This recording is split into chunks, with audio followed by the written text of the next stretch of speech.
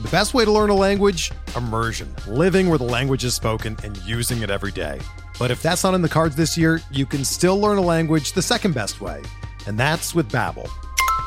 Be a better you in 2024 with Babbel, the science-backed language learning app that actually works. Don't pay hundreds of dollars for private tutors or waste hours on apps that don't really help you speak the language. Babbel's quick 10-minute lessons are handcrafted by over 200 language experts and help you start speaking a new language in as little as 3 weeks. Babbel's designed by real people for real conversations, and their tips and tools are approachable, accessible, rooted in real-life situations, and delivered with conversation-based teaching, so you're ready to practice what you've learned in the real world. Here's a special limited-time deal for our listeners. Right now, get up to 60% off your Babbel subscription at babbel.com/Blue Wire. That's 60% off at babbel.com/Blue Wire, spelled BABBEL.com/Blue Wire. Rules and restrictions apply. Hello, I am Pat Ellington Jr., the host and producer of the Red, Black, Green Baseball podcast, which is a part of Pitcherless Podcast Network. The featured guest of episode 2 is Shakeia Taylor, a writer that focuses on baseball as it intersects with Black history and Black culture. She has written for reputed publications such as Baseball Prospectus and Fangraphs, amongst many others. She has also received awards for her stories from the Society for American Baseball Research and the Associated Press. Thank you for listening. I was born in Maryland. Lived in a couple of states over off the Atlantic, and then we moved to Ohio in the early 90s. Grew up in Youngstown, and that's really where I would say my relationship with baseball kind of started, in Youngstown. Most kids, young boys growing up with me, played football, but there was a small contingent of Black guys who stuck with it for a little bit longer, stuck with baseball for a little bit longer than, a few years as a kid. And in high school, I would actually go to high school baseball games and cheer on the one Black kid on whatever team I was watching with my girlfriends. At that age, I didn't separate liking the sport from liking the boys. So it was definitely a two-way thing. I enjoy this sport, but the boys are kind of cute, so I'm gonna keep going. Yeah. A lot of women like to kind of separate. I'm a fan, and I don't. But no, I'm a fan, but I'm also a woman who likes guys. So guys had a definitely heavy role in me initially getting into the sport. But from there, it was all me. And I don't think my parents realized that I would be as into sports as I became, at all. Were they concerned about you being a tomboy because of it? Not knowing? No, actually, I wear dresses in the summer exclusively. I don't like shorts. So they really weren't concerned with the tomboy thing. I ran track. I played a little basketball. I was a amazing passer. Okay. Just let's put that out there for anyone listening, Go and get a 10-day contract with the Bulls or something. Okay. See, I probably would be making the water on the bench nowadays.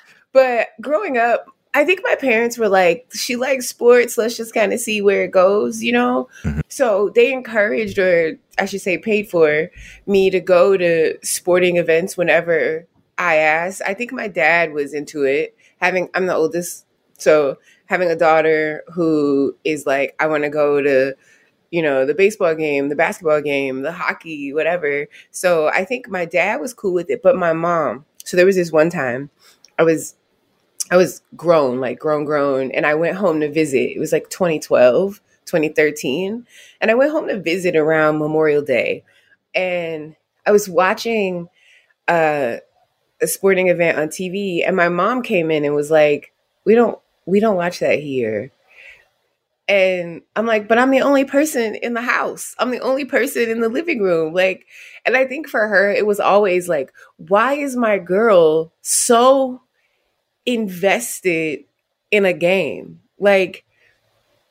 And I think that was our one point of contention. Never was I going to be a tomboy or anything, but it was always go do something. This girl is always reading or watching a freaking game. So I think now that I'm actually like doing it, they probably see then that it was like meant to be. I feel like with us creatives, especially in Black households, they don't kind of get how those moments then help us down the path of just ingesting the content and be on your own, and at any age is a big deal for us in the process of getting to that point where you produce the content, and that's in any medium, and in my opinion. So, favorite team growing up, favorite players. My favorite baseball team growing up was the Cleveland baseball team. My favorite player on the team, this is so funny. So I was in this group of kids that we were competing in a competition called Odyssey of the Mind. I do not know if Odyssey of the Mind still exists, but we got a theme and we got to like create a story. And I think ours had something to do with like triumph and tragedy. But you got a bunch of kids. The group is primarily Black. We're from Youngstown. And David Justice was playing for Cleveland. And he walked out to his walk-up song. Do you remember? It was Hypnotized by Notorious Big. Yeah. So we used that song as like our like team like hype song. It's the 90s. Cleveland baseball team is hot. Like there was, and they got a whole bunch of Black players. I mean, right. And there was a guy on our team who wore a number 7 gold chain because he was a big Kenny Lofton fan. Like, so that was it for me. 90s Cleveland baseball. You got rap music. You got gold chains. I still love all those things, obviously, but like that's what hooked me. And that's Black baseball culture in itself, and that's what it was then, and that was a culmination of. I mean, and that's what hooks people like me and you to teams and how we build relationships. I have a story about my mom making me write a book report about Satchel Paige when I was in 3rd grade because I got in trouble in school, and how that really helped me build a bond with the team and in itself, and that helped me build a bond with my history, and it all intersects so much, especially with baseball. So I want to talk about your writing and how you got into writing. When did you know you wanted to be a writer? And everything like that. I've always written. I've always, like, if you go back to, like, even when I was a little girl, I wrote all the time. I wrote in my photo albums. I didn't keep a journal because my mom wasn't big on, like, privacy if you were a kid. So, but I wrote things like, I wrote my own origin story. I've said this a ton. You would think that I thought I was a superhero. Like, wrote my own origin story. There's thunder and lightning and I was born. And it was just like this. I've always been a very, creative person when it came to writing. And I took creative writing in high school and I really dug it. Writing has always been my favorite form of expression next to music. And I read a lot. So reading a lot kind of merged into writing a lot. And in 2016, I lost my job. And it was a blessing in disguise. Like I never, ever considered writing as a career until that point. And my dad had been telling me for years that sports journalism, sports media, that's what I was supposed to do. That's what I should be doing. And I'm like, yeah, but it's not practical. And I think I kind of got caught up in the idea that I needed a regular, respectable job that I was sure that I was going to make money from every day because sports is so up and down and media jobs kind of come and go. And, newspapers are fledgling, unfortunately. And so I lost my job and I had started a baseball blog. Like, well, I'm probably not going to get a job right away because that very rarely happens. You usually spend a couple of months looking at least. Well, and it was summer in Chicago. And I'm not going to take a free summer for granted. So I started a blog and I started going to games, with my little side hustle money, money I made on unemployment. And I started going to games and like blogging about my experiences. I once had a thread on Twitter about like just kind of like casual baseball game etiquette. Like if you order a beer, you don't have to get up and walk down the road to get it. Someone will pass it to you. Pass your ID, pass your cash, we'll pass it back.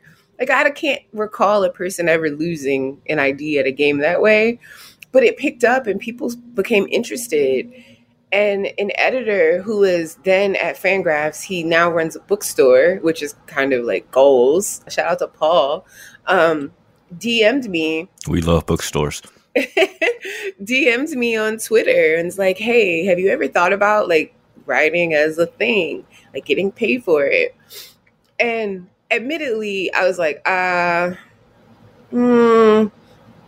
let's see how it goes. Even writers are skeptical. Like, I mean, it's a you know, I kind of have like a survivor's guilt ever since over this past year, and I'm sure you kind of noticed it a bit.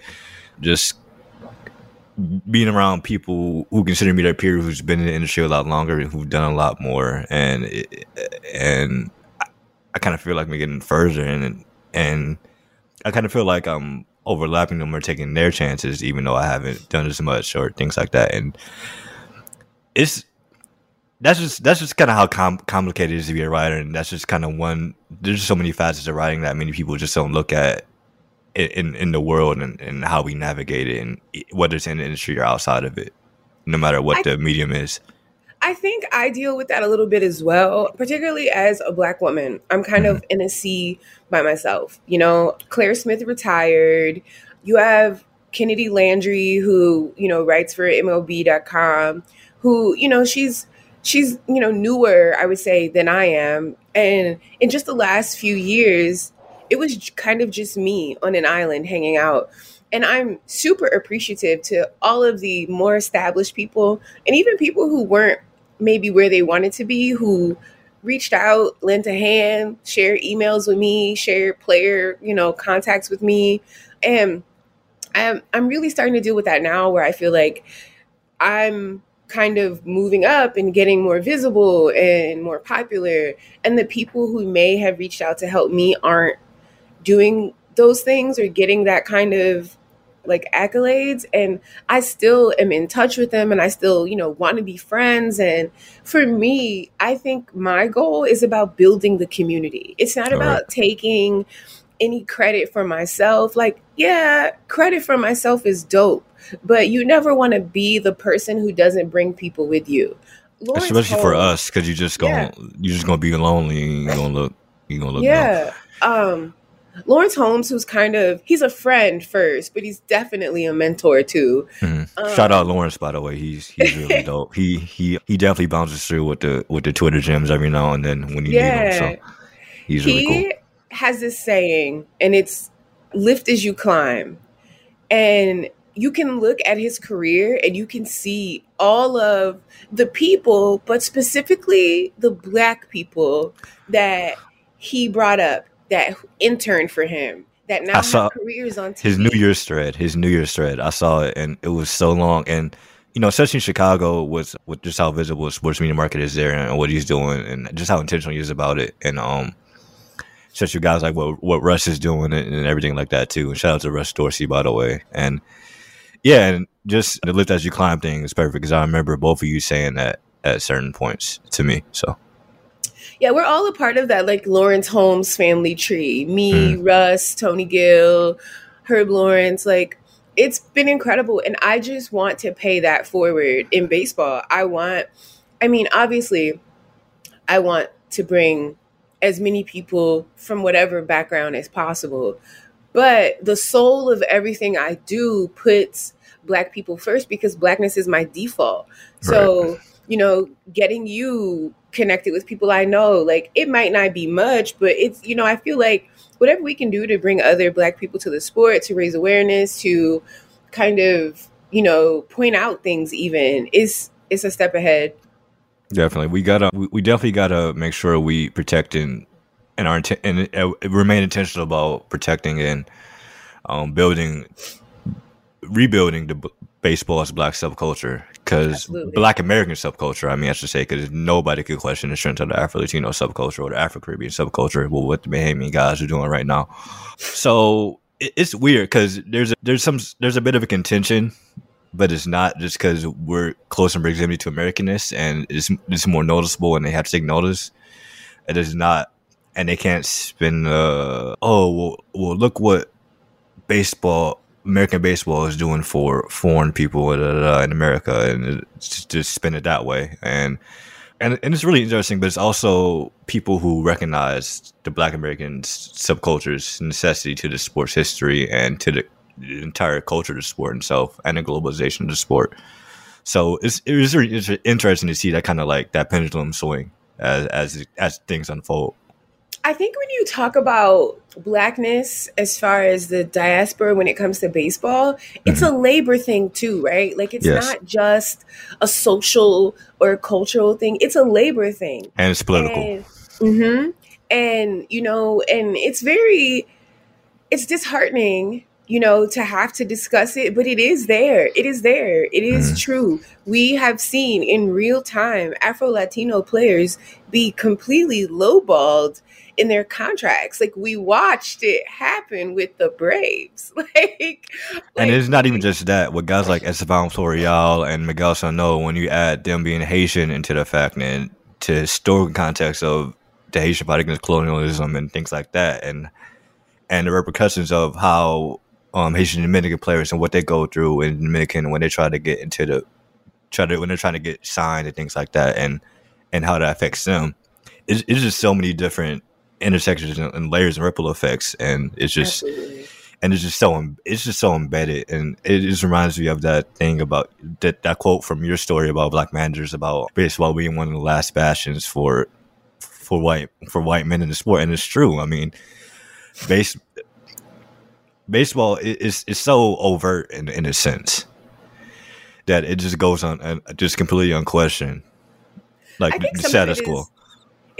It's like it's clothed in tradition, right? Like we use that word in baseball circles a lot, like tradition, nostalgia. I'm romantic about baseball. No, what you are doing is you are looking at white supremacy from a rose-colored perspective. Like, if things don't change, then we just continue to just bring the very same problems forward as we are doing currently for centuries, and the problems just become new, and they start to get a little funky.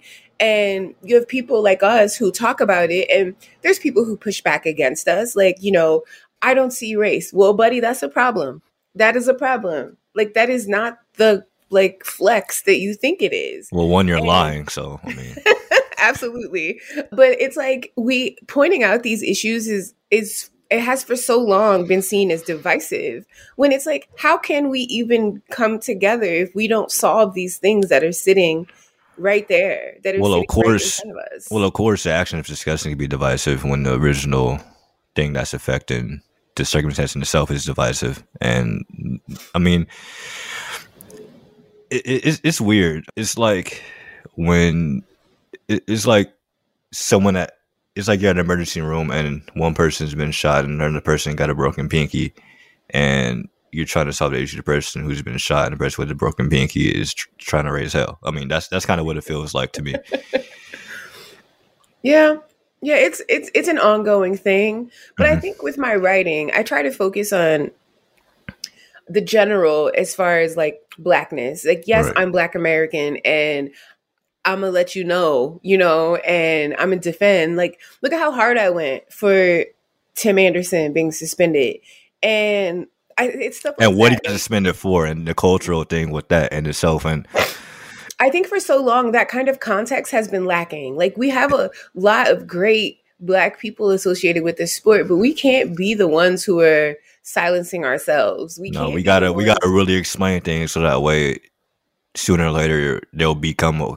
Well, we know they're okay. We just got to make them okay, and we got to remind people that they're okay, and that's how we do. And that's the same thing you kind of got to do with the things that are wrong with the sport. People kind of get used to it, like with the commentary things like that. I try and get mad about it and frustrated when like when broadcasters do like the 40 acres and the mule thing or whatnot, just because it's so normalized in the sport, and it makes me feel like. It makes you feel like a traitor in a sense, just for liking the sport. Sometimes I'll be feeling backwards, and I feel conflicted. I take a two-sided approach. One, I kind of acknowledge that there is a certain segment of the population who doesn't have to learn about anybody. They don't have to learn about us because, unfortunately, that's just how the world is. That's how the world is. And so I think if they knew that I basically view them as uneducated and ignorant, maybe they would view it differently. But that's all that is. That is just an inability to take a moment to learn. That is an inability to understand that things that may have been acceptable before are not acceptable now.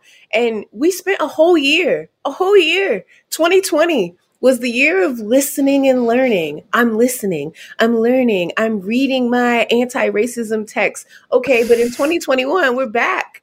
We're back to the exact same things. And in 2022, I know the year just started, but I mean, we don't know what the year is going to hold, but history has shown us that history does not learn from history. Like, we just kind of take a pause and keep going. And luckily, we are in the time and in the generation of people who are like, absolutely not. We are going to figure this out. We are going to solve this. And look, like most baseball fans, I am absolutely hopeful that, you know, in 5, 10, 15 years, I won't be having this conversation with you, that we'll be having a different conversation. But I'm also Black in America. And we know we're going to be having these conversations 15 years from now. Yes. Yeah. So the goal and is we'll now be referencing this conversation. So Yep.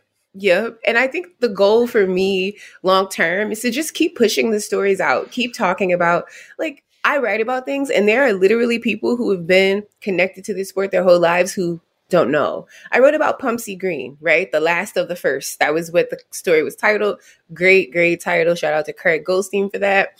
But like, people were hitting me up like, I had no idea that it took the Red Sox so long to integrate. Right. Because you don't view it as your history. You view it as a separate history as opposed to it all being connected. Yeah, like I never knew who FM Malley was until I read about her from you when I started delving into your stuff. Yeah. And that's the thing too. It allows, I know for me, when I started writing about Black baseball players, for me in the back of my mind, I was like, okay, even if it doesn't stick now, I know some little Black kid now, whether further down the line, whatever, is going to fall down the rabbit hole just like I did, and he's going to fall in love with the sport. And that's really all I want at this point. And that's kind of why I have you here with this. It's all just trying to just paint a comprehensive picture just for us at the end of the day. Mm-hmm. As far as youth, that's kind of been my thing in the last couple of years. So I had an annual Jackie Robinson Foundation fundraiser. And of course, the way to bring people together, I know tons of people don't drink, but the way to bring people together is at a bar because people are social. So I would have it at a bar and I would work, believe it or not. I would get behind the bar with no experience. The bartenders would give me a crash course and I'd make drinks. I'd be slinging beers and I would donate all the tips. Obviously, I'd pay, tip the staff at the bar, but we would donate the tips. And I know someone who actually went to college because of the Jackie Robinson Foundation. So I know the impact. I know that it works. I know that that foundation is legitimately helping put our community through school. And it's not even just that, it's experiences that we have throughout our life. And just those the moments that we think about in the back of our heads when we think about these things, and building relationships, like building a relationship with you, just in itself, it kind of personifies what we're trying to do, Mm-hmm. Yeah. And I think like for people like us, it's important that we bring kids with us, right? Yeah, absolutely. We got to take care of the babies. You have to. I mean, each one it reflects our family structure and it being multi-generational and things like that. Cousins, siblings, uncles, whatever, grandparents, it doesn't matter what your age is, and we can learn so much from kids as well. And that's why they should be around too. It goes both ways for sure. No, and I think that's why they fall out of the sport. I think that's why they lose interest, right? Because no one is there to say like, hey, I am 20 years older than you, 15 years older than you, whatever. I saw this and this. Yeah, I still like it. And there's space for you. There's room for you. Don't let people push you out. And you have a history in the sport. Yep. That's the thing. Yep. Like, and that's one thing too, when a lot of people my age think about baseball, they don't think of our history with the sport and just how rich it is and how it spanned continents. And that's the thing for me. And it's caused us to be revolutionary. It's inspired our revolutionaries. I mean, and our revolutionaries use it to inspire us. I mean, it's the history is there, and we just got to make sure people see it. Absolutely. And I think that's where we come in, right? As writers, like, I definitely didn't intend to kind of stick into history, but I'm glad that I have, because I've been able to have discussions with people that span, baseball over many years by just pulling things from the past and bringing it forward. Like, see how this thing affects how we're doing this thing now. One of my favorite baseball is activism stories, I wrote about it for MLB, is Octavius Catto. I don't know if you read that piece at all. If you haven't, check it out. But he quite literally used baseball as activism, and he was killed trying to protect Black people's right to vote. Well, Black men's right to vote at that time. And I just found that to be just so bananas, and how we don't hear about it. Like, we hear about Jackie Robinson all the time, and Jackie Robinson, great. I am not discrediting anything Jackie Robinson did, but Jackie Robinson wasn't the only.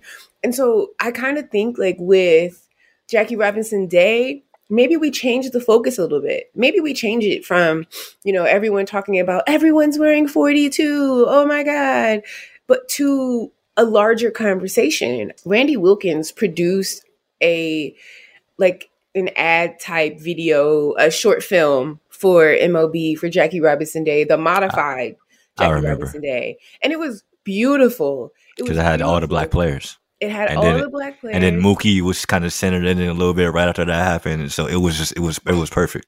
It was perfect, but it also showed, like, the richness of Blackness, like the intersections of Blackness. Like, we're not all, straight Black men and women. And there was a very prominent sign that kind of touched me that said, like, trans lives matter. And I'm like, come on, Randy, come with it. Like, that is what I think people lose in looking at strictly our race. They lose the richness of our community and our culture. Like, we are united. I see Black people on the street and say, what's up? Because that's how we are. Yeah. That's who we are. And that's one thing that inspires my coverage too. When you look at baseball's coverage of Black people, it's mostly centered around Black Americans. And historically, we've always included each other in each other's spaces, and especially in baseball, whether it be the Negro leagues or the foreign leagues where Black players from America went and played in the winter when you can play nowhere in the Midwest or the East Coast or whatever. So, and it also parallels the fact that the history of the diaspora is inextricably linked, and also that, it's inevitable no matter what. At a certain point, we've always cooperated together and relied on each other and acknowledged each other and praised each other and upped each other. So, so I'm just trying to make sure I keep that present as well. And when you have guys like Dr. Adrian Burgos and Bob Kendrick at Nuclear Baseball Exam, they're doing it from historical context. Well, I feel like I can do it from a present context. For sure. Yeah. So I wanted to talk to you about your big announcement with the Sabre event you have going on with the person you're interviewing, legendary HBCU baseball head coach. That's a big deal for me as a former HBCU student, and that made me smile when I saw that. So can you kind of just talk about that and everything got going on? Yeah. So Sabre had this idea for a monthly virtual event because, well, we're kind of moving forward, right? Like, we're still in a pandemic. And while a lot of people are doing things in person, a lot of people aren't. And I thought it was great that the folks at Sabre wanted to put on some sort of program so that people can still have the virtual option. And there are tons of research committees. So I just looked at the list and started thinking of, like, okay, what guests would kind of tie into each research committee's theme. And so my first, event is going to be in February, and February is Black History Month, and baseball season does not happen during Black History Month. So I thought, what a great opportunity to talk about Black college baseball. Roger Cato is obviously the guy, if you want to talk about Black college baseball. And I think with so much focus on Deion Sanders and players not going to Power 5 schools and going to HBCUs, and Chris Paul is at an HBCU, and he's been doing that for Chris Paul's been doing HBCU merch and all that for a good minute too, with the shoes and everything and all that. So and what he wears, and it's like no one in baseball is having that conversation. Like, it's kind of like, where are the Black baseball players? They're in college. Like, we have to think about this. So I'm so excited to talk to Coach Kador. I already have people like tweeting me like, Coach Kador saved my life. Coach Kador, da da da da. So I'm really excited to talk to him. Aside from our phone conversations that we've had, it's crazy when you get a text message and it's Roger Kador. Like, I'm like, oh, I was watching Spider-Man when he texted me to like say that he would do this. And it's just been very cool. He's accepting an award this weekend. So we'll get to talk about his, Coaches Hall of Fame induction. And I think he could give us some insight that we've never really talked about, like in a larger perspective, larger aspect. Because I want to, since he's been there so long too. Like, he's been there when it was like from nothing to now, when it's starting to build a little bit more momentum. And so Coach it's really was in the Braves organization when Henry Aaron broke the record. So wow.